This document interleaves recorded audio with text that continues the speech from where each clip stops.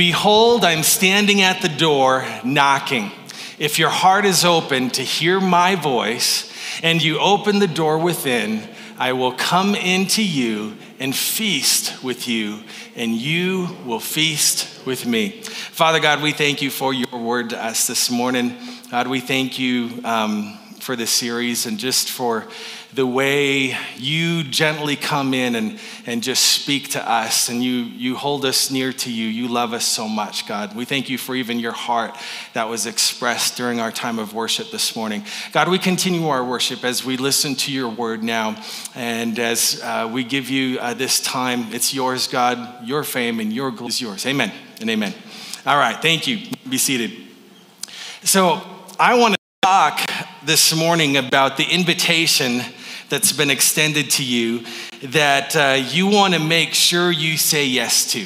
And that's for us collectively as a people of God this morning, but it's also for you individually. And the invitation is this, that the God of heaven is knocking at your door. He's knocking. And the God who spoke the universe into existence currently is standing outside of your door, hitting the button of your video doorbell. And we read in chapter 3 of Revelation, one of those letters that Jesus dispatches to the churches of the day. And in this particular letter, it's going to the church in a place called Laodicea. And so down in the middle of the letter, written in red, the words of Jesus, he says, "Behold, I'm standing at the door knocking." And now can we just stop right there and take that in for just a moment, that Jesus is writing to us to let us know, hey, there's somebody on the other side of the door. And, if you felt a twinge, and if you felt a pull, and if you felt a longing, if you've had a friend come by and maybe a coworker or a classmate and say, hey, I just want to talk to you about this person named Jesus. If you've been thinking that there's more to this life, if there's been something inside that hasn't been filled through everything that you've been able to accomplish on this planet Earth, it could be that it's because the Son of God is standing outside of the door of your life. And he's knocking right now. And he said, here's the invitation, if your heart is open to hear, if your heart is open to hear my voice, and you open the door within, I will come in to you and feast with you, and you will feast with me. So heaven is standing outside of your door right now. Heaven. And you know what's interesting about this? I've heard this text, preached since I was little, but how many times has someone asked the question, why is Jesus standing outside of the door, right? And why is he outside your door this morning? And is it that, he was sent here on a mission from God and he knows you've been bad, and so he's, banging at your door, and if you crack it open, he'll bust through the little chain lock that you've got and want to come in and just absolutely destroy you with the wrath of God? Is that why he's outside the door knocking? That's not the Father heart of God, right? That's not what I read in Scripture. Is it like you've been found out? No. Somebody's finally read your mail? No. This is not God coming to give you what you deserve. Or is it something else? Why is Jesus standing outside of your door right now? And the answer to the question, I think, is paramount, because it's going to influence how you receive not only this message, but it's going to impact how you see yourself going forward. And so I'm just telling you, before we get in too deep this morning, every weekend you've been prayed for. You're probably even being prayed for right now. Because just so you know, we just don't roll in here and give talks and play some music and send your kids off to babysitting. That's not what that is. We know that we're doing a spiritual work in this place. And so we have intercessors in our house, and we're praying for more and more are stepping up.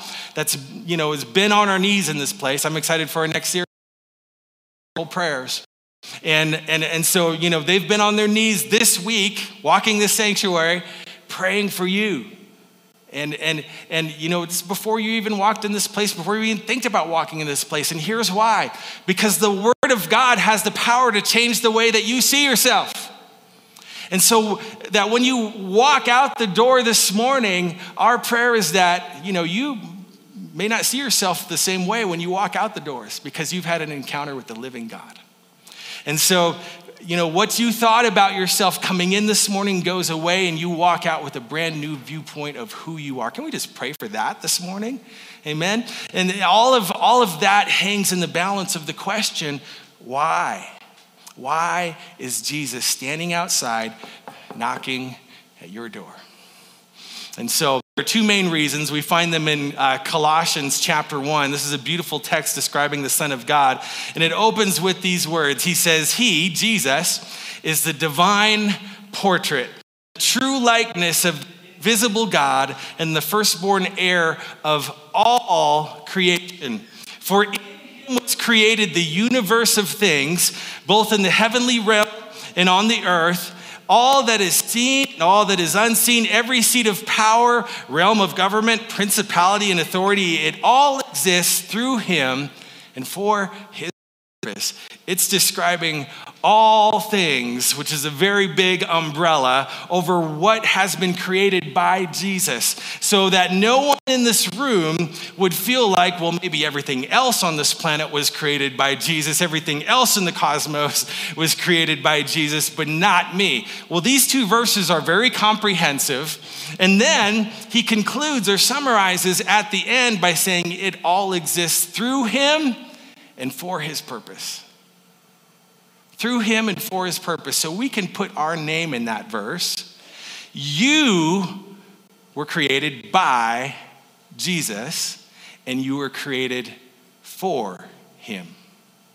You were created by Jesus, and you were created for Him, answering two of the basic questions all of humans have right now, anywhere on the planet. Does life matter, and why am I here? Right?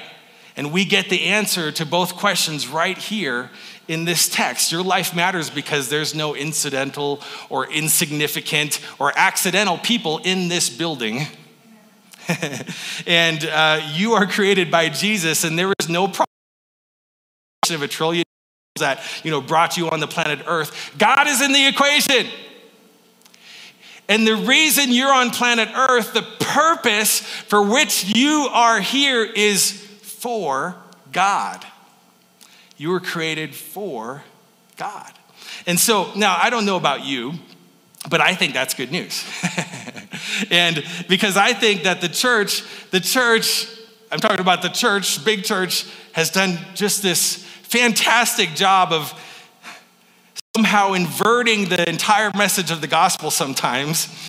And we turn the tables on everything that God intended, and we have it this way. This is how we think sometimes. God was created for me. God exists for me. God's there to do stuff for me. I need stuff, and God's the only one who can do it for me. Did you know that before God wants to do something for you, because He has a heart for you and He loves you, He created you to do something for Him? He made you to be in a relationship with Him. That's what it's about. He wanted you to be in relationship with Him. He created you by Himself for Himself. Your highest value isn't to give yourself to your husband or to give yourself to your children or to your career. Your highest value on the planet Earth is to give yourself to the God who created you for Himself. To give yourself to the God who created you for Himself. That's why Jesus is standing outside of the door this morning. And so can I translate that down just into common language? You are purposed, you are valuable, you are wanted. God sees something attractive and desirable about you that compels Him to invite you to be His friend. Now, our minds have been tampered with, and the deceiver has gotten into our thought process. And so a lot of us would already be thinking something like, well, no way that can be true. God's way too busy for somebody like me. I mean, my friends don't even have time for me, Sean. And you're trying to tell me that God has time for me? God's doing fine. He doesn't need somebody from, Box Elder or Somerset or Blackhawk or Piedmont or Rapid City to make the equation work out for good. He's got all of the apostles and all the prophets and, all the patriarchs and the 10,000 angels up in heaven. How would he even notice if one of the 7+ billion people on planet Earth was missing? Surely God doesn't see me. But see, what Jesus is saying is quite the opposite. I am actually standing outside on the porch, on your heart right now, knocking.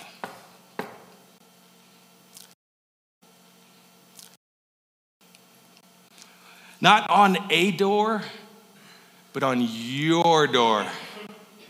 Your door. Can you hear me? Can you hear me? And would you open that door? Would you open the door? Because if you do, something powerful is going to happen. So I want to encourage us, don't waste your invitation to have dinner with the King. We talked about your health, we talked about your time, we talked about your influence, your family, your pain, not wasting all of those things, but I want to encourage you this morning, don't waste your invitation to have dinner with the King. It's the one invitation that you want to show up on time for. It's the one thing that you want to make sure you get it right, that you just don't come up at the end of the deal and say, oh, I thought that was on Thursday. I didn't know it was, on Tuesday. I actually just blanked it out. I was at the gym and I forgot I was supposed to be across town, not that kind of thing. You don't want to do that with divinity standing at your door. And I know right now the message is kind of going to go two directions. And I could feel it when I was working on it because we all naturally sort of are guilt-leaning people. So I knew the message right about here could start leaning towards, I'm kind of on my heels. I'm kind of in this defense posture. I should have spent more time with God. I feel a little convicted right now. I haven't had a quiet time and say, somewhere in the year 2017, and I'm not really prioritizing my life, with God. I'm not making enough space for Jesus. I've been way too busy. My life is cluttered. And so I don't want any of us going that direction this morning. It's fine if there's conviction. And there will be a gentle and loving conviction in all of our hearts this morning because of the invitation. Holy Spirit, though, has a way to speak to our hearts that only he can. And I'll let him do that. But I don't want to lean that way because what that does, again, is it turns the tables on the gospel. I don't want you this morning to say, well, I need to spend more time with God. I want you to be awakened this morning to the idea that God wants to spend more time with you. God wants to spend more time with you. See, what changes relationships, I want you to picture this morning. Just think about it. It just makes sense. What changes relationships is not just when you see the girl and you're like, man, that is good. That is something that I want. I think that God has laid it on my heart, that it's his purpose and his will for me to be a part of her becoming more like Jesus. And so you begin to think in your mind about what it would like in a month or two or a year or three, you go by and you finally decide, well, I'm going to talk to her and I'm going to really see if I can figure out how to get in an environment with her.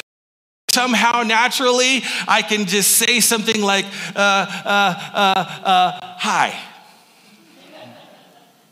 Right? And so I'm thinking about it. And you know how you feel, you know what you want, and in your mind, you can see a relationship developing. You can see things happening, and you can see yourself spending time with that person, but relationships explode when the other person checks the box, yes, right? And you go, oh, you want to spend time with me also? Wow, right? Fireworks, that's amazing. And that is when the explosion happens and where the relationship kind of goes into orbit. There are a lot of us sitting on one half of that right now. I want to spend more time with them but up when you have this reciprocal moment when they say, I would like you to know in the same way, I want to spend more time with you.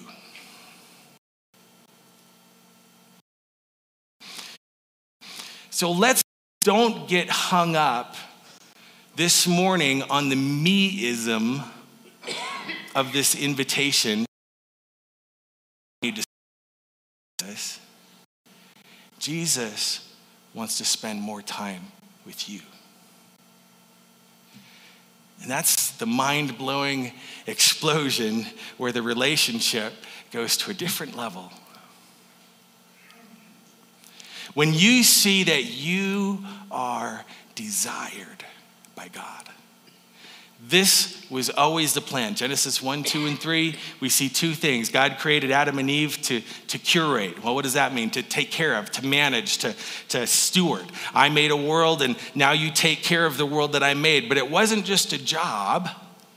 He also, along with creation, he wanted a relationship.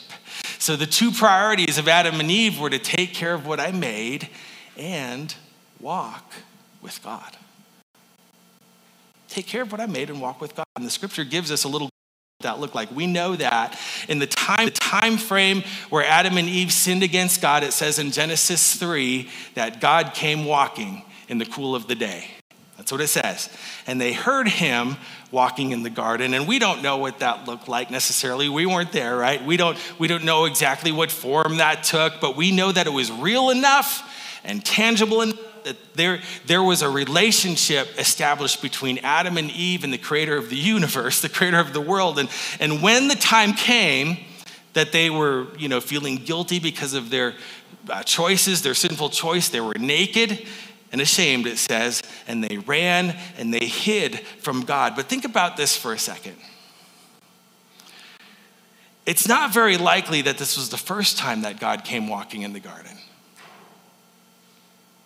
Right? It's most likely that he'd come often walking in the garden. And even in the beauty of paradise, we see those two things at work. I have a mission for you, but equal to that, I want a relationship with you. I want to walk with you.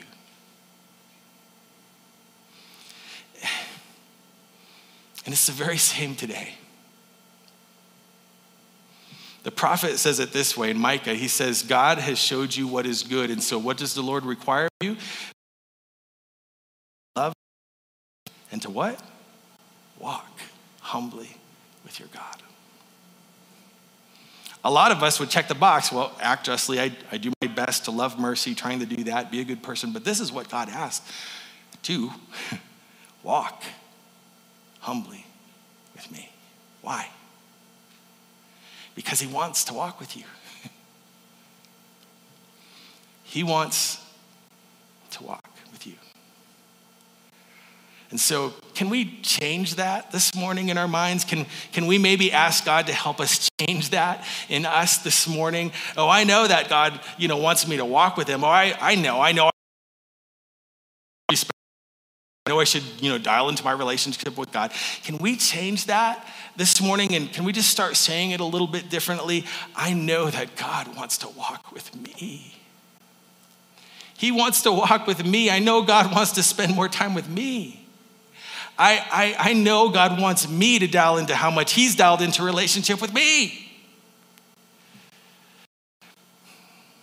A little case study for us.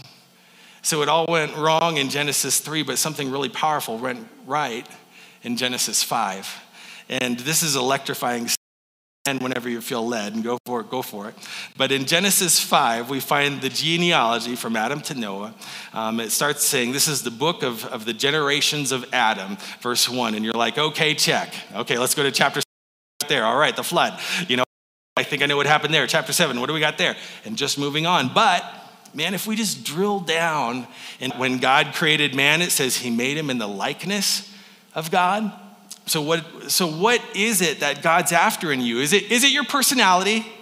Although he loves your personality, that's not it. By the way, you're thinking, well, I'm a little quirky. And he says, I know. I made you that way. I made you a little quirky. Some of you are a little quirkier maybe than even he made you, but there's something else going on in that circumstance. But you're like, well, I have a really dry sense of humor. He gave you your sense of humor. Yeah, but a certain kind of made you that way. But I really love to garden. I know he made you to love to garden, right? I'm a painter. I know, well, I'm really into science. I know. He's a scientist. He's the scientist. He made you like that. I'm sensitive. Man, I just really like to get things done. I know he can create the world that we live in 6 days. He likes to get things done. What he loves about you isn't just the way you dress or your personality, the way you laugh, or your particular flavor of ice cream. What he loves about you is that he's woven into you some of the divinity of God. Scripture says it this way: you were made in his likeness. What he's pursuing in you is the him in you. He loves you, and he's standing right now,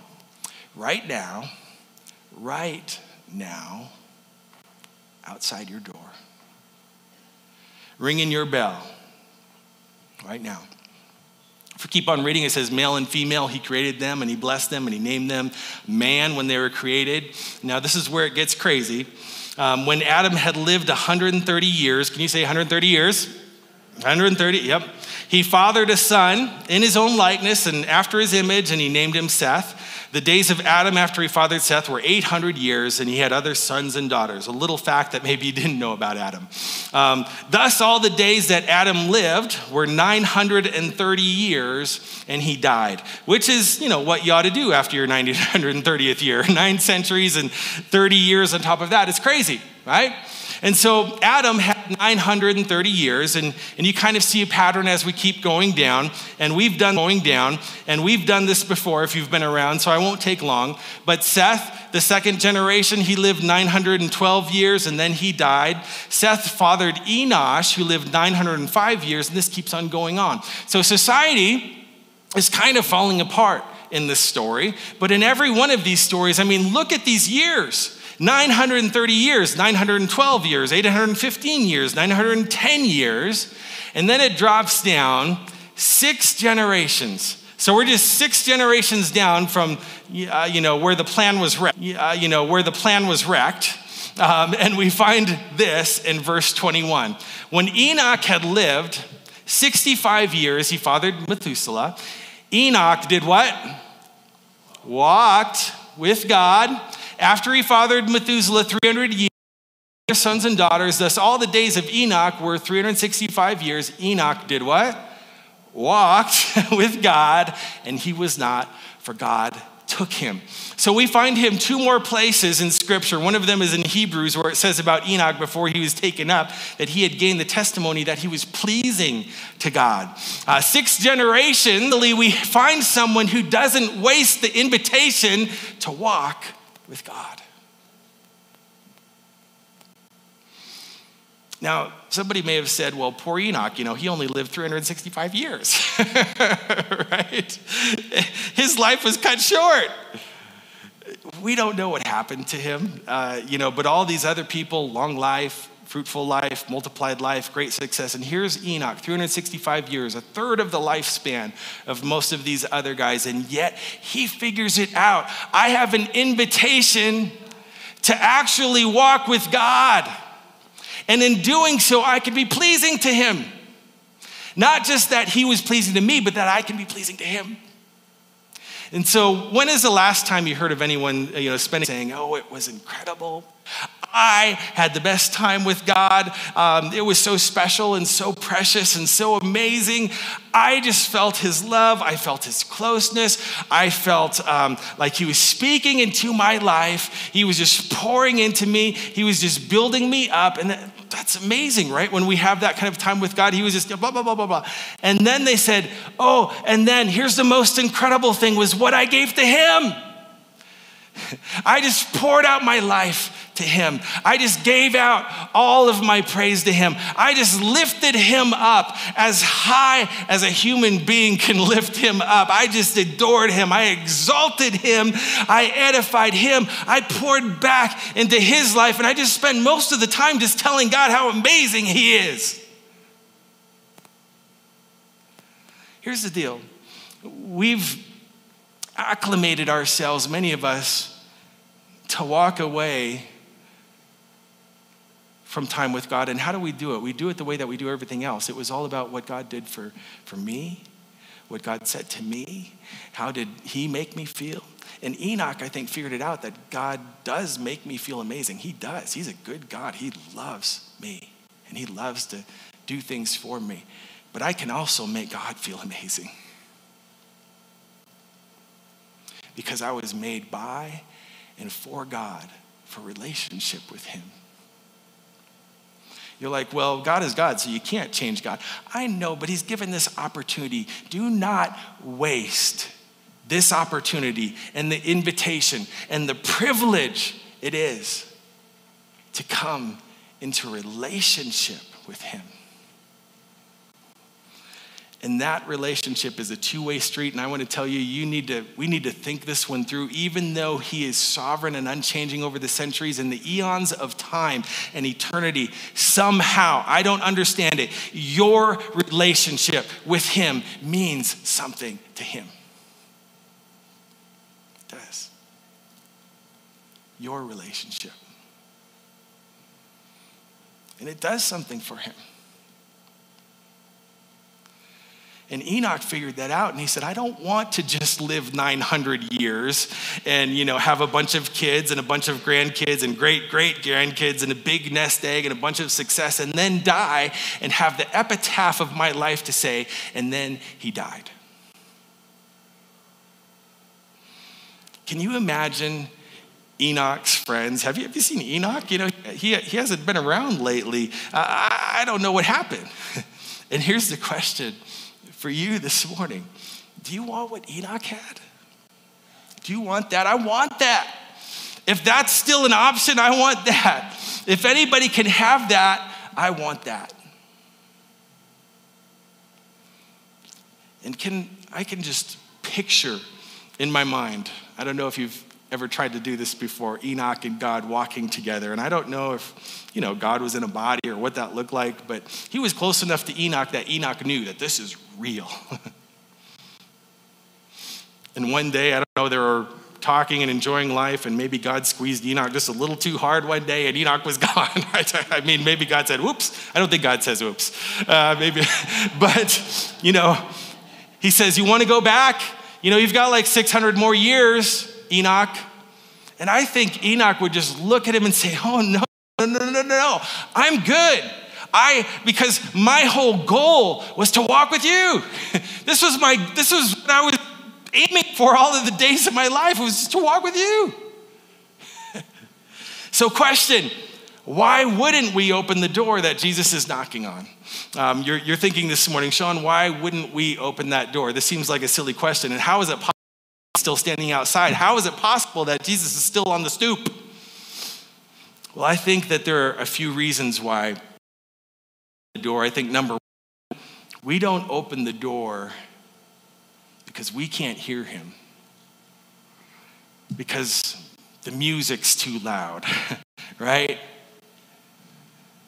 What do you mean by that? Well, some of you have neighbors and you know what I mean, right? The music's too loud. I tried to knock on their door and they're like, man, we couldn't even hear you because the music's too loud. Literally in their house, right? But I think figuratively, it happens to me and you and all of us where the music of this life, the noise and the clutter of this life gets so loud, we just can't hear Jesus knocking at the door. Timothy said it like this. You need to be aware that in the final days, the culture of society will become extremely fierce. People will be self-centered, lovers of themselves, and obsessed with money. They will boast of great things as they strut around in their arrogant pride and mock all that is right. They will ignore their own families. They will be ungrateful and ungodly. They will become addicted to hateful and malicious slander. Slaves to their desires. They will be ferocious, belligerent haters of what is good and right. With brutal treachery, they will act without restraint, bigoted and wrapped in clouds of their conceit. And then this is the final indictment, as if all those things weren't enough. This is the final nail in the coffin. They will find their delight in the pleasures of this world more than the pleasures of the loving God. And that scripture just goes right to my heart, because I know it's true. I know it's true. I know that there are things that I get up for more than carving away time to open the door and have a meal with the Son of God. I know that there are things that fire me up more than opening the door and having a meal with Jesus. And the irony of it all is, I'm going to heaven. I want to go to heaven. I'm looking forward to that day, and a lot of you are looking forward to that day. But isn't it ironic that we're looking forward to an eternity with Jesus when we can't work him into our Tuesday? And I think that we have misfired on that somewhere along the way, and maybe somehow we've just lost our appetite for intimacy with God. Maybe you're like that today. Maybe the door isn't open because your business is going too great, because your pace of life is just too fast, because there's too much to watch on Netflix. Like when you get home, you can't wait because I've got 2 whole seasons of something that I'm trying to get through and I'm excited. Maybe your next vacation has already been planned, and you just spent 50 hours online looking at the different places that you could go, the different flights that you could take, and the different places that you could eat, and the way that you could maybe squeeze in one more outing in the budget that you have. We're just too busy, honestly. Busyness is an American disease, isn't it? And I think it can be found true of us that I'm talking about as a culture, are lovers of pleasure more than we are lovers of God.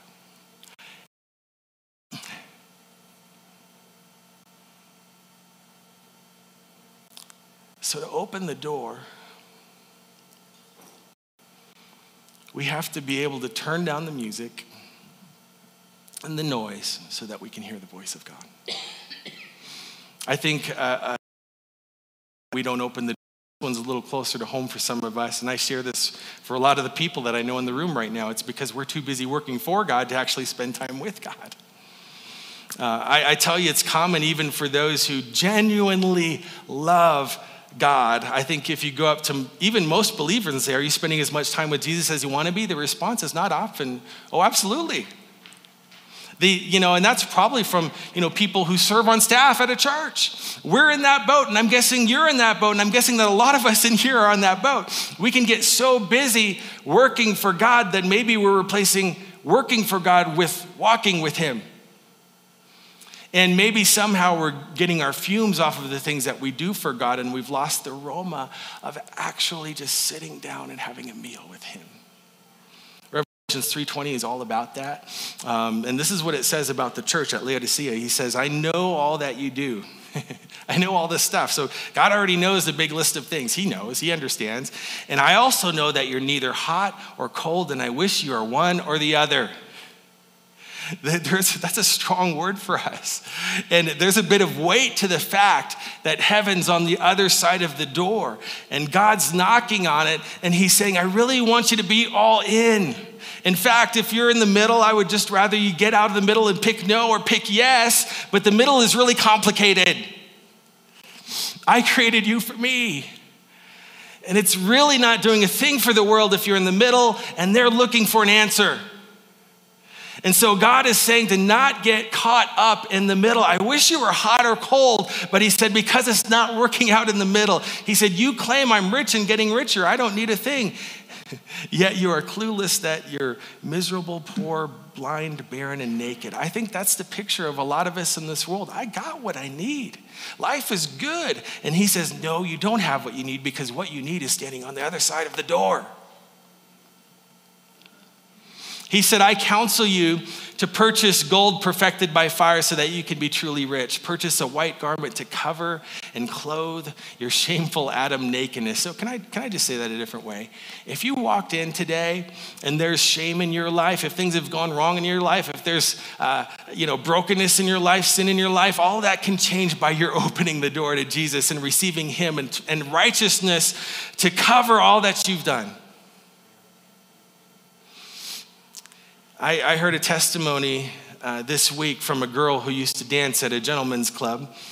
This was a club that was just literally within eyesight of the church building where she was sharing this testimony. And on a night when she was at the very, very, very bottom, she came to work and she could barely even deal with, kind of the pressures of life that night, was at the bottom of the pit. And she ran into some people from the church across the street who had come to the break room that night to pray with the girls in between their shifts dancing. She had an abrupt encounter with these ladies and finally came to the place. God softened her heart, and she shared while she'd been driving to work that night, she was trying to get up the courage to drive her car off the road and take her own life. Instead, she walked out of that club that Friday night and she went into a safe place in her town for people who have nowhere else to go, and she had no safe place to go that night. And she entered into this multi-week program, and she stayed in the program. Met Jesus a few weeks later in that program and came to a church service and was baptized across the street on the spot that same day. And to rebuild her life, from the questions like, how do you balance a checkbook, to how do you keep a schedule? How do you plan a meeting if I'm going to go into the work environment? How do you wash clothes and fold them? Her child had been taken away from her for a season, and so she learned how to be a better parent. And here she was standing, not perfect by any means, in white robes of the righteousness of Jesus. And you're like, well, I don't even go to Sean, I wouldn't even put myself on the same level as somebody in a place like that. Oh, but we're all on that level. We think we have it all together, and none of us have it all together. We're good enough, and really none of us ever can be. It's his righteousness that covers us and makes us whole. To this church, this is what he writes: purchase eye salve to be placed over your eyes so that you can truly see. All those that I dearly love, I unmask and train. So repent, have that metanoia moment, that aha moment, and be eager to pursue what is right. It's possible that maybe we're not opening the door because we're just too busy being in the church building. And we've got our Bible and we've got our stuff and we've got our people, and Jesus stands there knocking, saying, I'm at your door. I've got an app on my phone, and I could pull it out right now, and it'll bring up a live view of whatever is happening in the back door of our office building over there in about 2 seconds. A Ring doorbell, some of you have them. It costs about $99, and right now I could see a live view out of the Ring doorbell out of the side door of the office.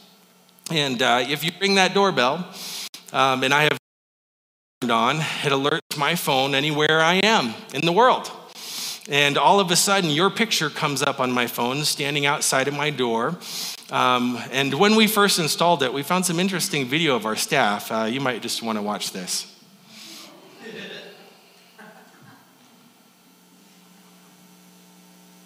Anyway, that reckon. What the Holy Spirit's going on anyway? Can't even get in the door anymore.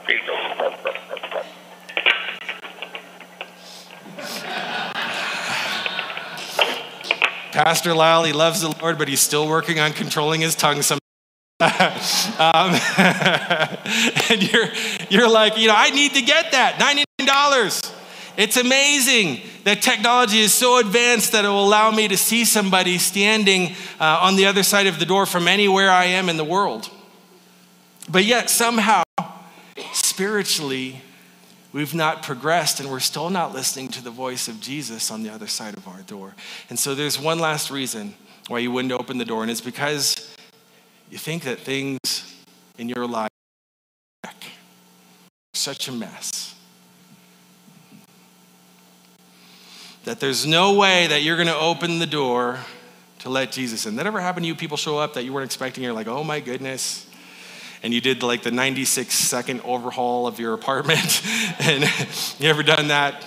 I had no idea that, my parents were dropping by, stuffing clothes in the refrigerator. I mean, you're raking things under the bed. You're putting things out on the balcony and you're closing the drapes. And, a lot of us, we might be in the room right now thinking, I do sense that Jesus is out there, but there's no way I can open the door with the wreck that I've got in here. And here's the most beautiful thing about this morning. The one knocking on the door has scars on his wrists, and he's already paid the price on the cross by his death and burial and resurrection to make it possible for you to be forgiven right as you are and to have a relationship with him. And here's the cool thing about Jesus. He can see through the door. He already knows what's on the other side. He sees the wreck. He sees the mess. And so he didn't come to your door and go, oh man, that's a lot of problems in there. I think I better just go and leave. Wow. Nope, he's just knocking anyway. And he says, oh, I see all of that stuff that's in there. And I understand what's in every closet. I know what's in the attic. I know what's in the basement.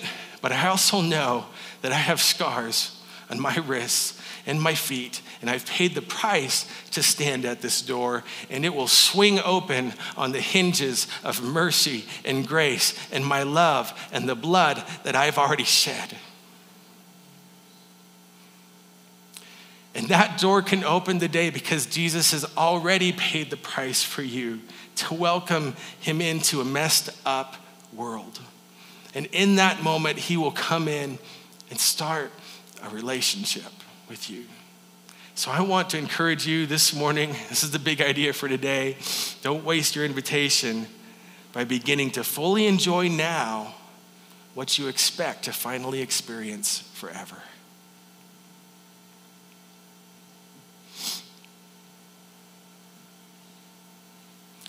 What I'm telling you is you can have your cake and you can eat it too.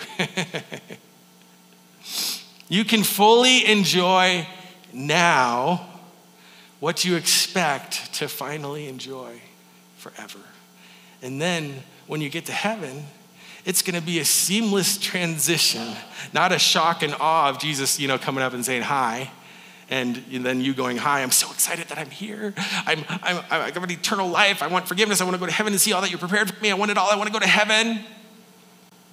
But hello, do you realize, we said this earlier, heaven is not so much a place. Heaven is a person. And we are the bride of Christ. And heaven is standing,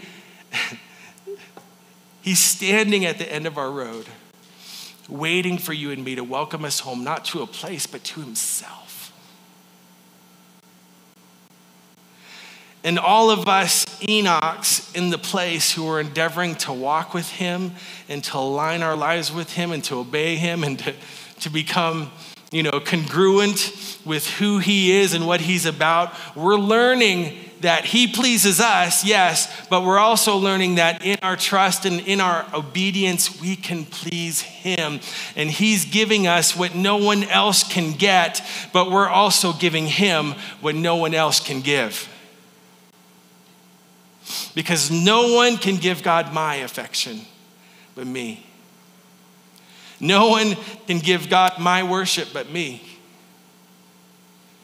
And then when that moment comes, and it's coming, when that moment comes, when we are face to face with the Creator, it's not an awkward transition. It's just a seamless conversation where we just move from one dimension into the next, into a relationship, an eternal relationship with Jesus. Don't waste the most precious invitation by beginning to fully enjoy now experience forever. So what does that look like? Where's the starting point? Well, for someone in the room this morning, the starting point is faith in Jesus, or watching online. It's for the first time ever in your life opening that door and saying, I need a Savior. I need someone who can forgive my sin. I need someone who can guide my life. I need someone who can fill up the void that's inside of me. And I believe it's you, Jesus. And so I open my life. I open my mind. I open my heart. I open everything about me to you. Please come in. Forgive the wrongs that I've done. Change my life around. I want to know you and I want to follow you. And somebody in this building is going to make that decision in just a few minutes from right now. But for all of us this morning, it's an simple prayers all through the day until it starts to kind of click in our minds. I just want to give you these 3 prayers, some action steps that you can take this week to kind of walk this out. God, will you help me hear? Will you increase my ability to hear your voice? One of the most important things we can do as sons and daughters of the King of the universe. Can I hear your voice, to hear the thing that I need most in my life? Prayer number 1. Secondly, God, will you hasten my yes to open the door? Will you quicken my heart to move my feet, whether it's 2:00 in the afternoon, 6:00 in the morning, or in my car on my way to class, or I'm sitting in class, or I'm on my way to a business meeting, or waiting in the carpool line, and I hear your voice. Will you hasten my ability? Will you quicken my response to say yes and just fling wide open that door and say, Jesus, let's spend these moments together right now. Let's go. Let's go on this adventure together.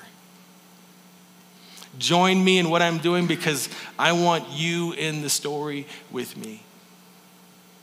And then the last thing is just aligning my steps with his. I want to go on a walk and I want to follow in his footsteps.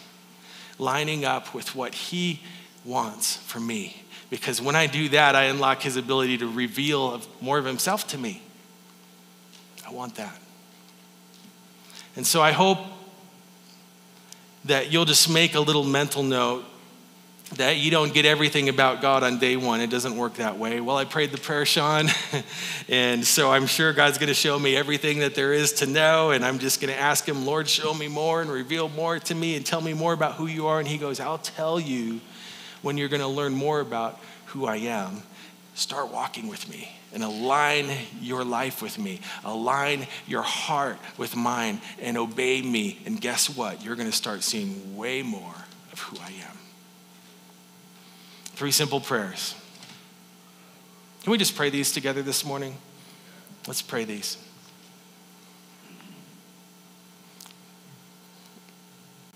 God, will you help my hearing to increase, my spiritual ears, so that I can sense when you're there and when you're speaking to me? Lord, I want you to hasten my yes to open the door. I want you to quicken my response when I hear that knocking. And help me to align my steps with yours. Because I know that unlocks you to reveal more and more of yourself to me.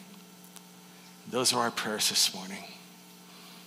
God, we want to say yes to the invitation that's on the table to walk with you, to be with you.